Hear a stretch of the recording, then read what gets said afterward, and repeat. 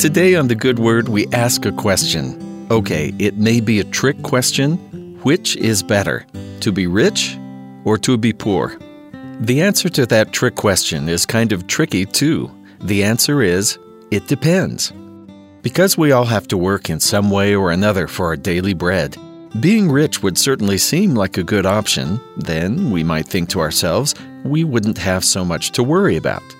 And probably no one is very excited about the prospect of being poor. But there is something to be said for being poor in a spiritual sense, and being poor in a way that can make us rich indeed. Is that confusing enough?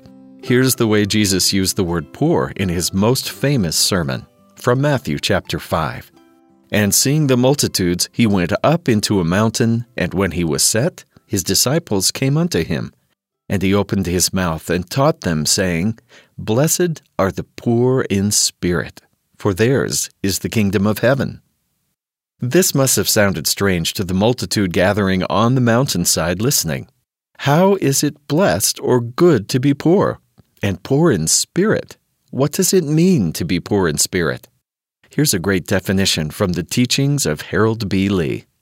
To be poor in spirit is to feel yourselves as the spiritually needy, ever dependent upon the Lord for your clothes, your food, and the air you breathe, your health, your life, realizing that no day should pass without fervent prayer of thanksgiving for guidance and forgiveness and strength sufficient for each day's need.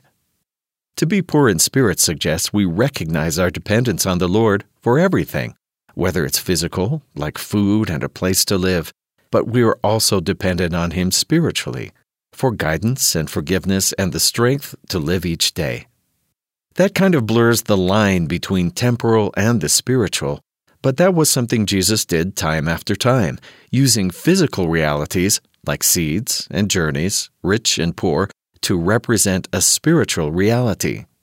One translation puts it this way, Blessed are the poor in spirit who come unto me.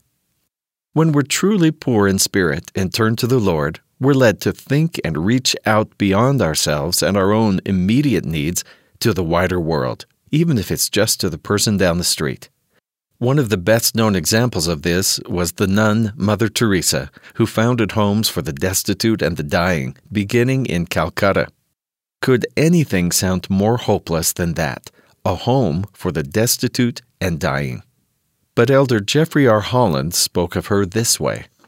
A journalist once questioned Mother Teresa of Calcutta about her hopeless task of rescuing the destitute in that city. He said that, statistically speaking, she was accomplishing absolutely nothing. This remarkable little woman shot back that her work was about love, not statistics. Notwithstanding the staggering number beyond her reach, she said she could keep the commandment to love God and her neighbor by serving those within her reach with whatever resources she had. What we do is nothing but a drop in the ocean, she would say on another occasion. But if we didn't do it, the ocean would be one drop less than it is.